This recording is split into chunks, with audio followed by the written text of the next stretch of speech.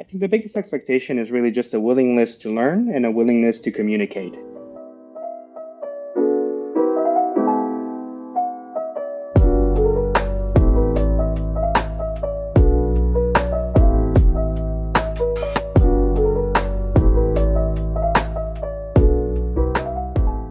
Hello, everybody. Welcome back to another episode of the eLead Inclusive Podcast. I'm your host, Amir Williams, and today I am joined by an eLead favorite alumni. He's the lead of the Technical Architecture Group, tag team at Halliburton, and well-renowned senior design mentor, Mr. Aaron Pacheco. Hello, Aaron. How are you? Hey, Amir, I'm good. That was a great introduction. Of course, you definitely deserve it. So, can you give us an introduction of yourself and maybe just cover some things I may have missed? Sure. So I'm actually part of the first graduating class. I think, our name was the Mavericks. I went ahead and I joined Halliburton right out of college, and I started out in the field as what's known as a MWD, or Measurement While Drilling Engineer. After some time doing that, I ended up moving into manufacturing where, I had a few different roles, but ultimately ended up in the tag team where I am today. So can we backtrack and talk about your experience in eLead? So let's just start with what made you want to join the major? Yeah, so when I joined UTEP, right, when I started UTEP, there was no eLead, and I started off as a mechanical engineer. Mechanical engineering was kind of fun, but it was really repetitive. And I've never been somebody that can choose just one thing to do. So when eLead started, we had a little workshop to kind of show us what the program would be like.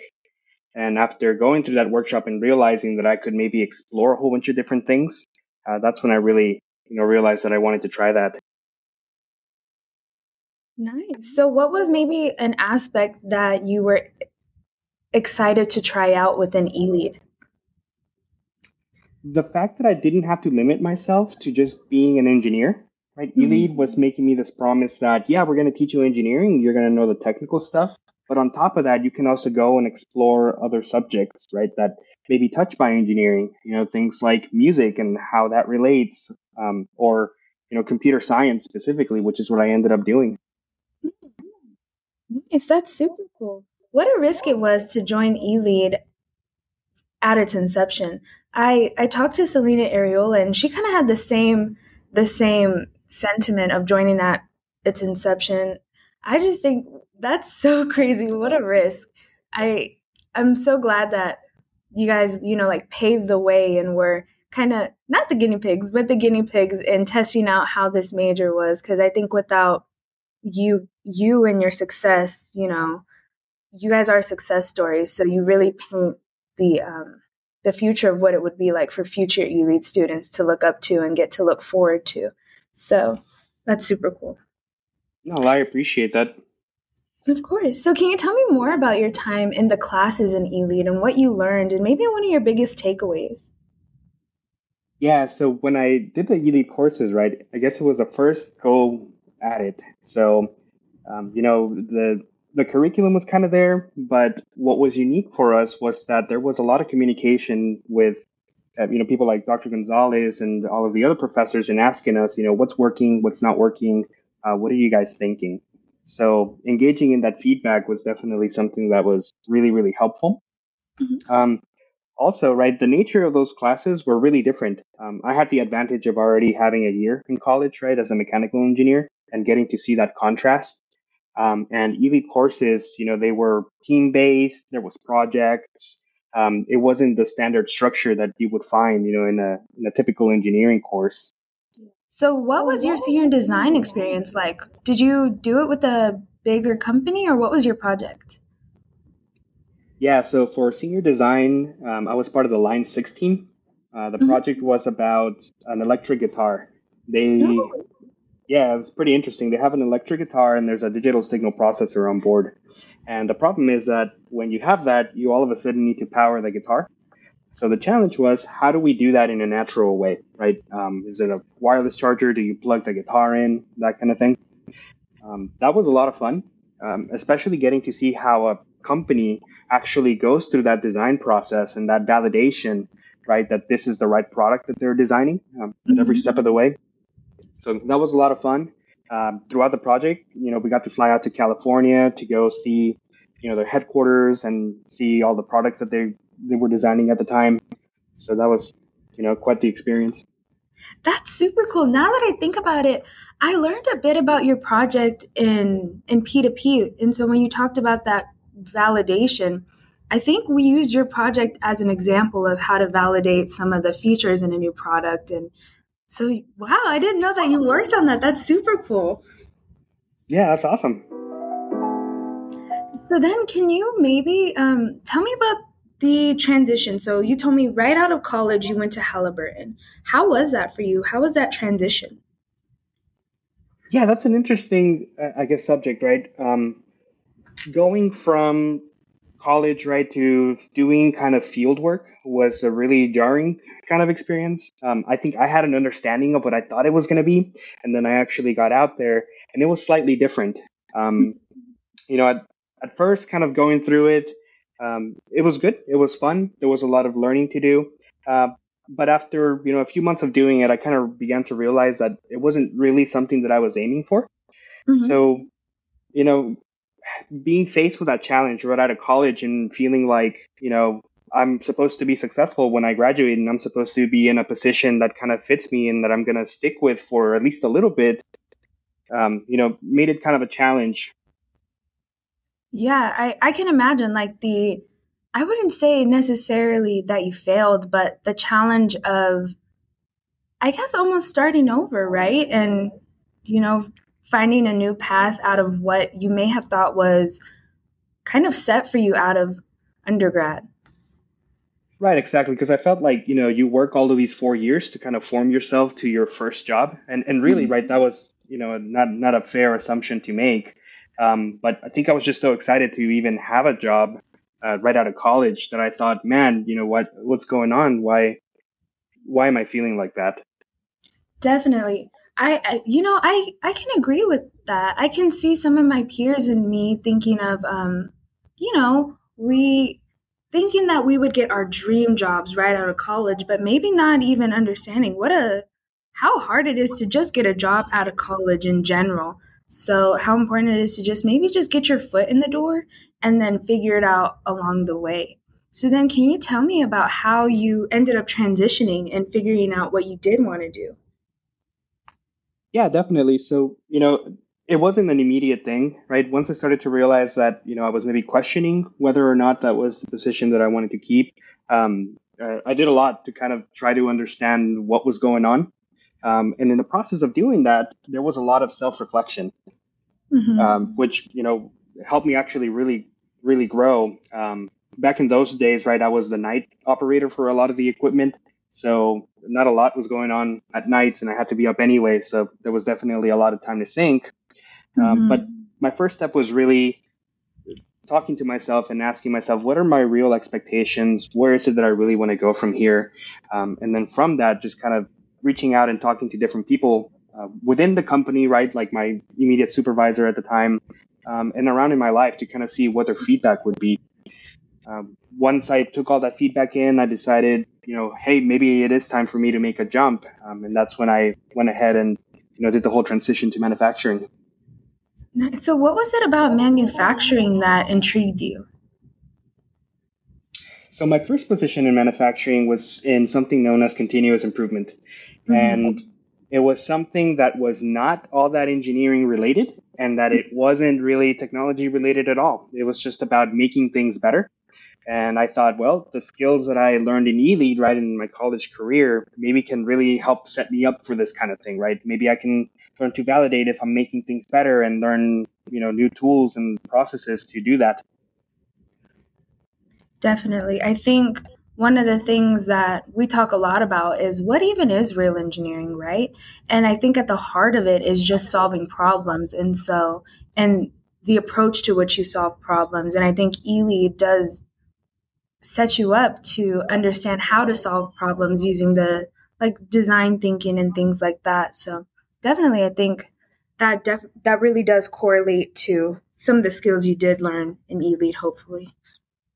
Definitely, that whole thinking part, right? You're absolutely right.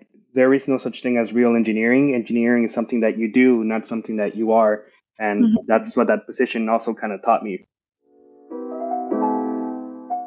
So then, can you tell me now about what you're doing now? Sure. So, as the lead for the technical architecture group, I have about 5 or 6 people that kind of sit underneath me. Before, what manufacturing used to do is there's different departments, right, that we service, different product Mhm. service lines, and each one of those can have different things that are being produced, right? So you may have the production enhancement guys that are building trucks, and you may have Sperry that's building electronic equipment that goes down hole. So it's very varied. And what we used to do is each one of those departments had their own technical staff. So they had their own database administrators, they had their own programmers, developers, that kind of thing. And we began to realize that there were parallel efforts a lot of the time, or Mhm. that there were, also inconsistencies in some of the ways that we would do certain things. So one PSL will be doing, things to one standard and another to another.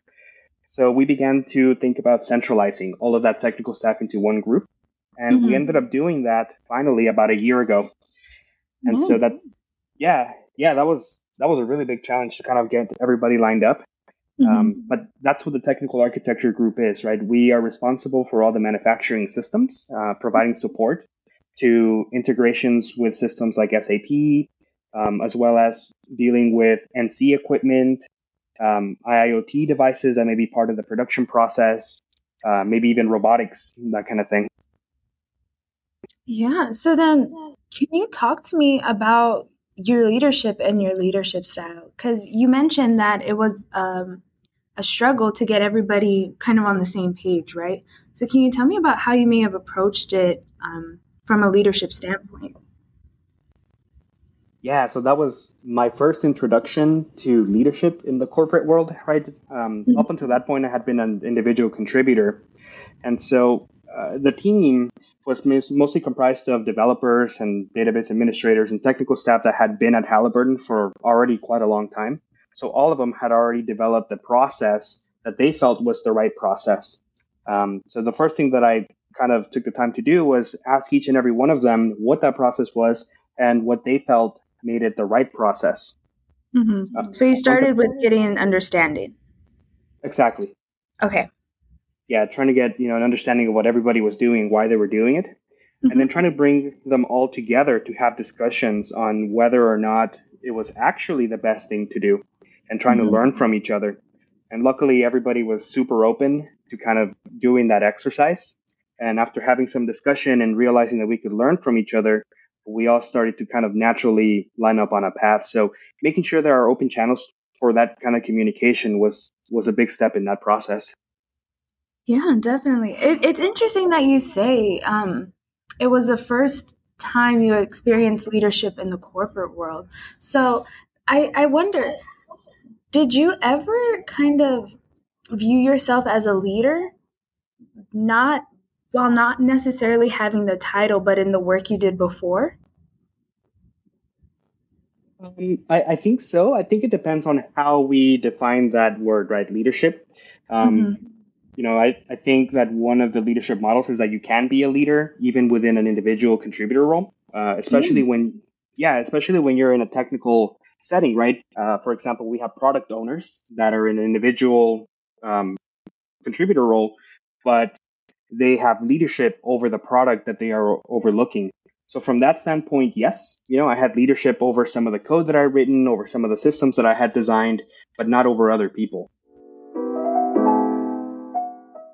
So now I think that transitions you into leadership in the sense of mentorship, right? And so, how long have you been a senior design mentor with Halliburton?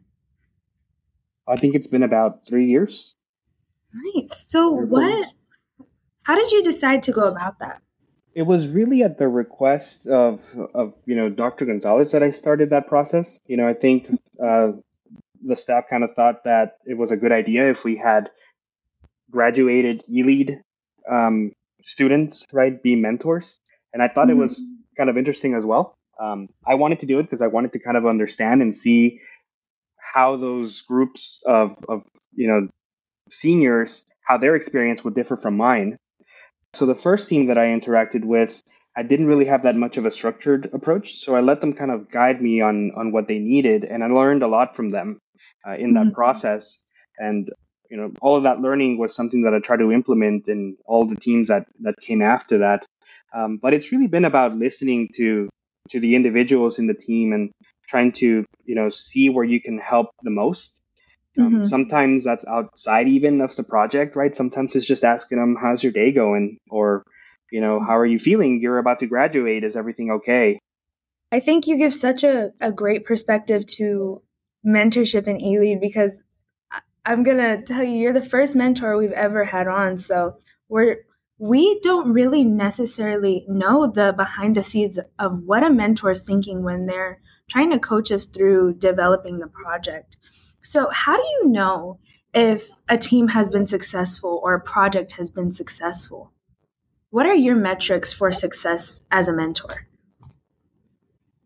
Yeah, that's a great question. So I think the biggest thing that comes to my mind, right, is the team learning, right? That's the very first. Can they demonstrate that they've learned something from where we started? Now, once we start to dive into that and we say yes, they've learned, right, we can begin to assess success on a number of different levels, right? The first one is, okay, well, at the beginning of the project, we probably set some metrics or some standards that we needed to meet.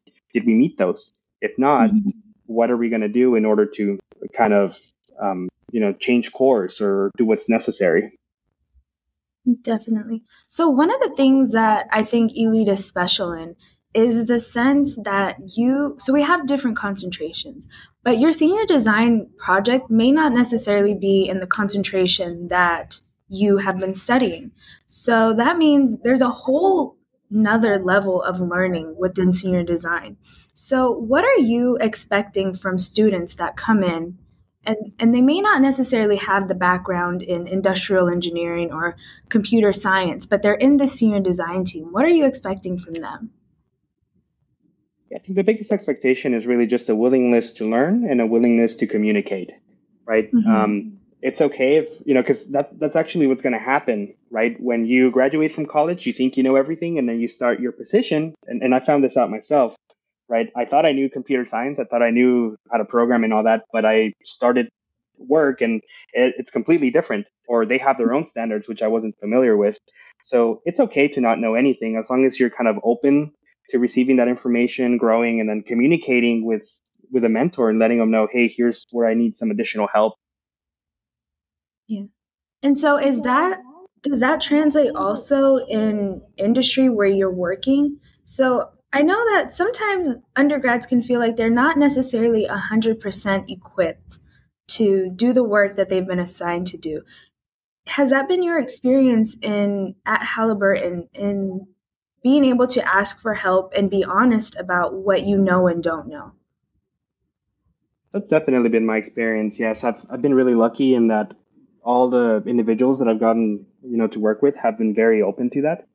And, they kind of take the time to talk to me and explain how things are done and why they're done that way, which is also kind of key there.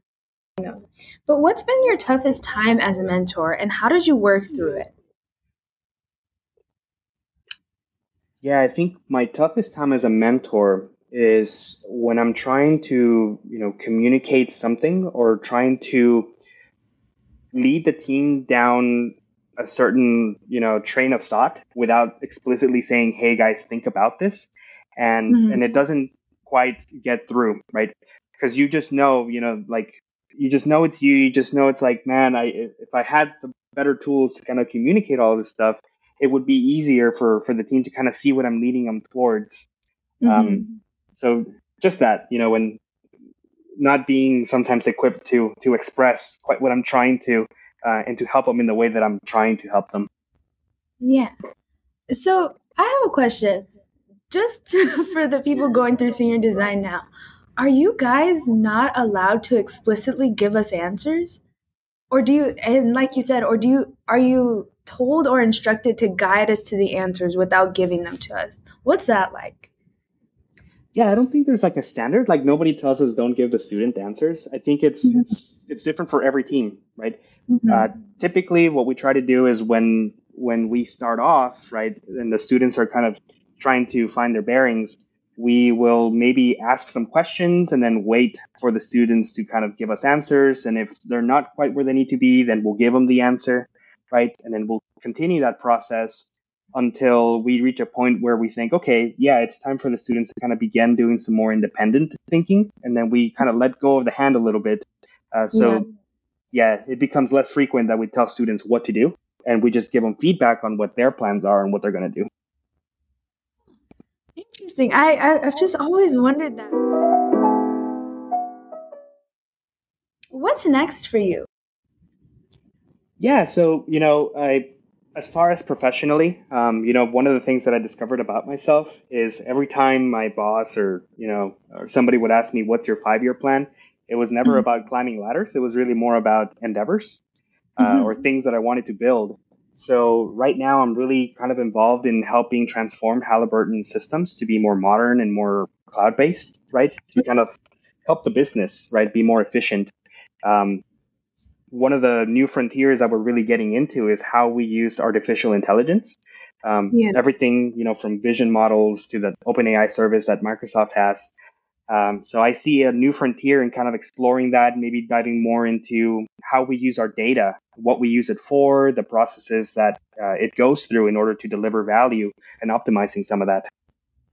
Definitely. And with AI being such kind of, I feel like it's been talked about, but now to finally actually be implemented and to the public so easily accessible, are there new things that you've had to learn or new skills you've had to acquire to be able to tackle those endeavors?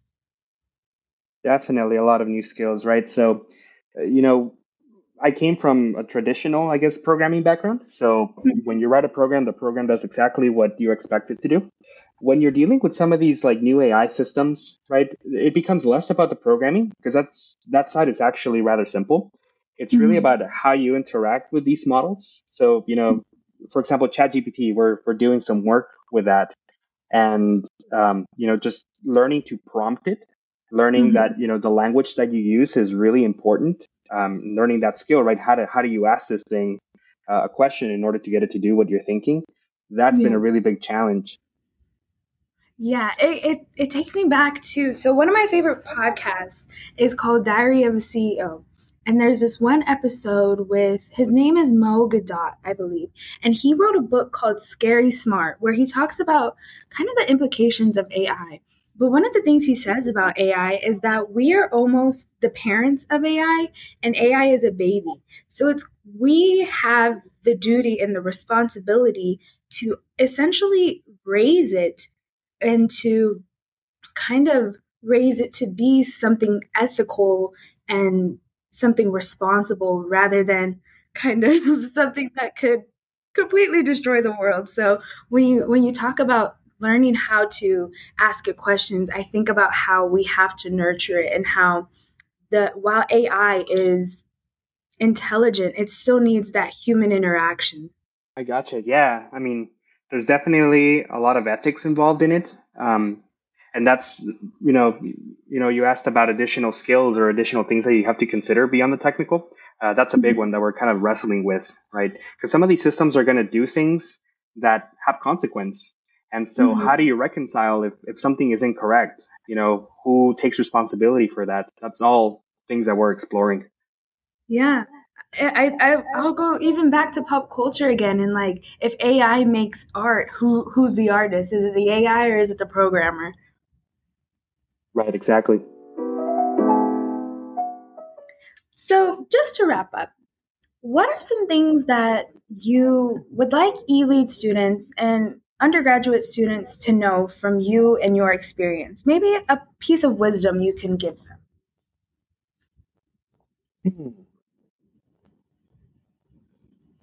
I think the biggest piece of wisdom that I could provide is, just to reiterate that people change and that's okay. I've changed my mind a lot, from Mhm. starting college, going through E-Lead, and then in my professional life, I felt differently because I learned and I developed and that was fine. So biggest thing for me is don't constrain yourself to ideas that you thought you had or misconceptions. Always kind of continue to evaluate yourself and see if where you're headed is, you know, is actually where you'd like to head. Your current you would like to head. That's such good advice, and that's actually such a unique piece of advice. I ask this question all the time at the end of every single episode, and that's such a unique piece because sometimes I think I guess it's kind of like pivoting, right? And sometimes when you hit a hindrance and you pivot, it could feel like you failed. And I think in life as an undergraduate student, when you realize that maybe what you thought you wanted to do at 17 when you declared your major isn't necessarily aligned with what you want to do now, that can cause a lot of internal turmoil. So I think that's such a great piece of advice that I think more students need to hear. Yeah, definitely. Sometimes pivoting can just be growth, right? Mm-hmm. Well, thank you, Aaron. That's all I have for you. Did you have anything else you wanted to add? No, I just wanted to tell you that was a lot of fun. Thank you so much. That was very professionally done. Really, congratulations. Oh, thank you. Thank you so much for being on. I really enjoyed this conversation. You gave such a unique perspective and insight that I appreciate, and I think our listeners will appreciate as well.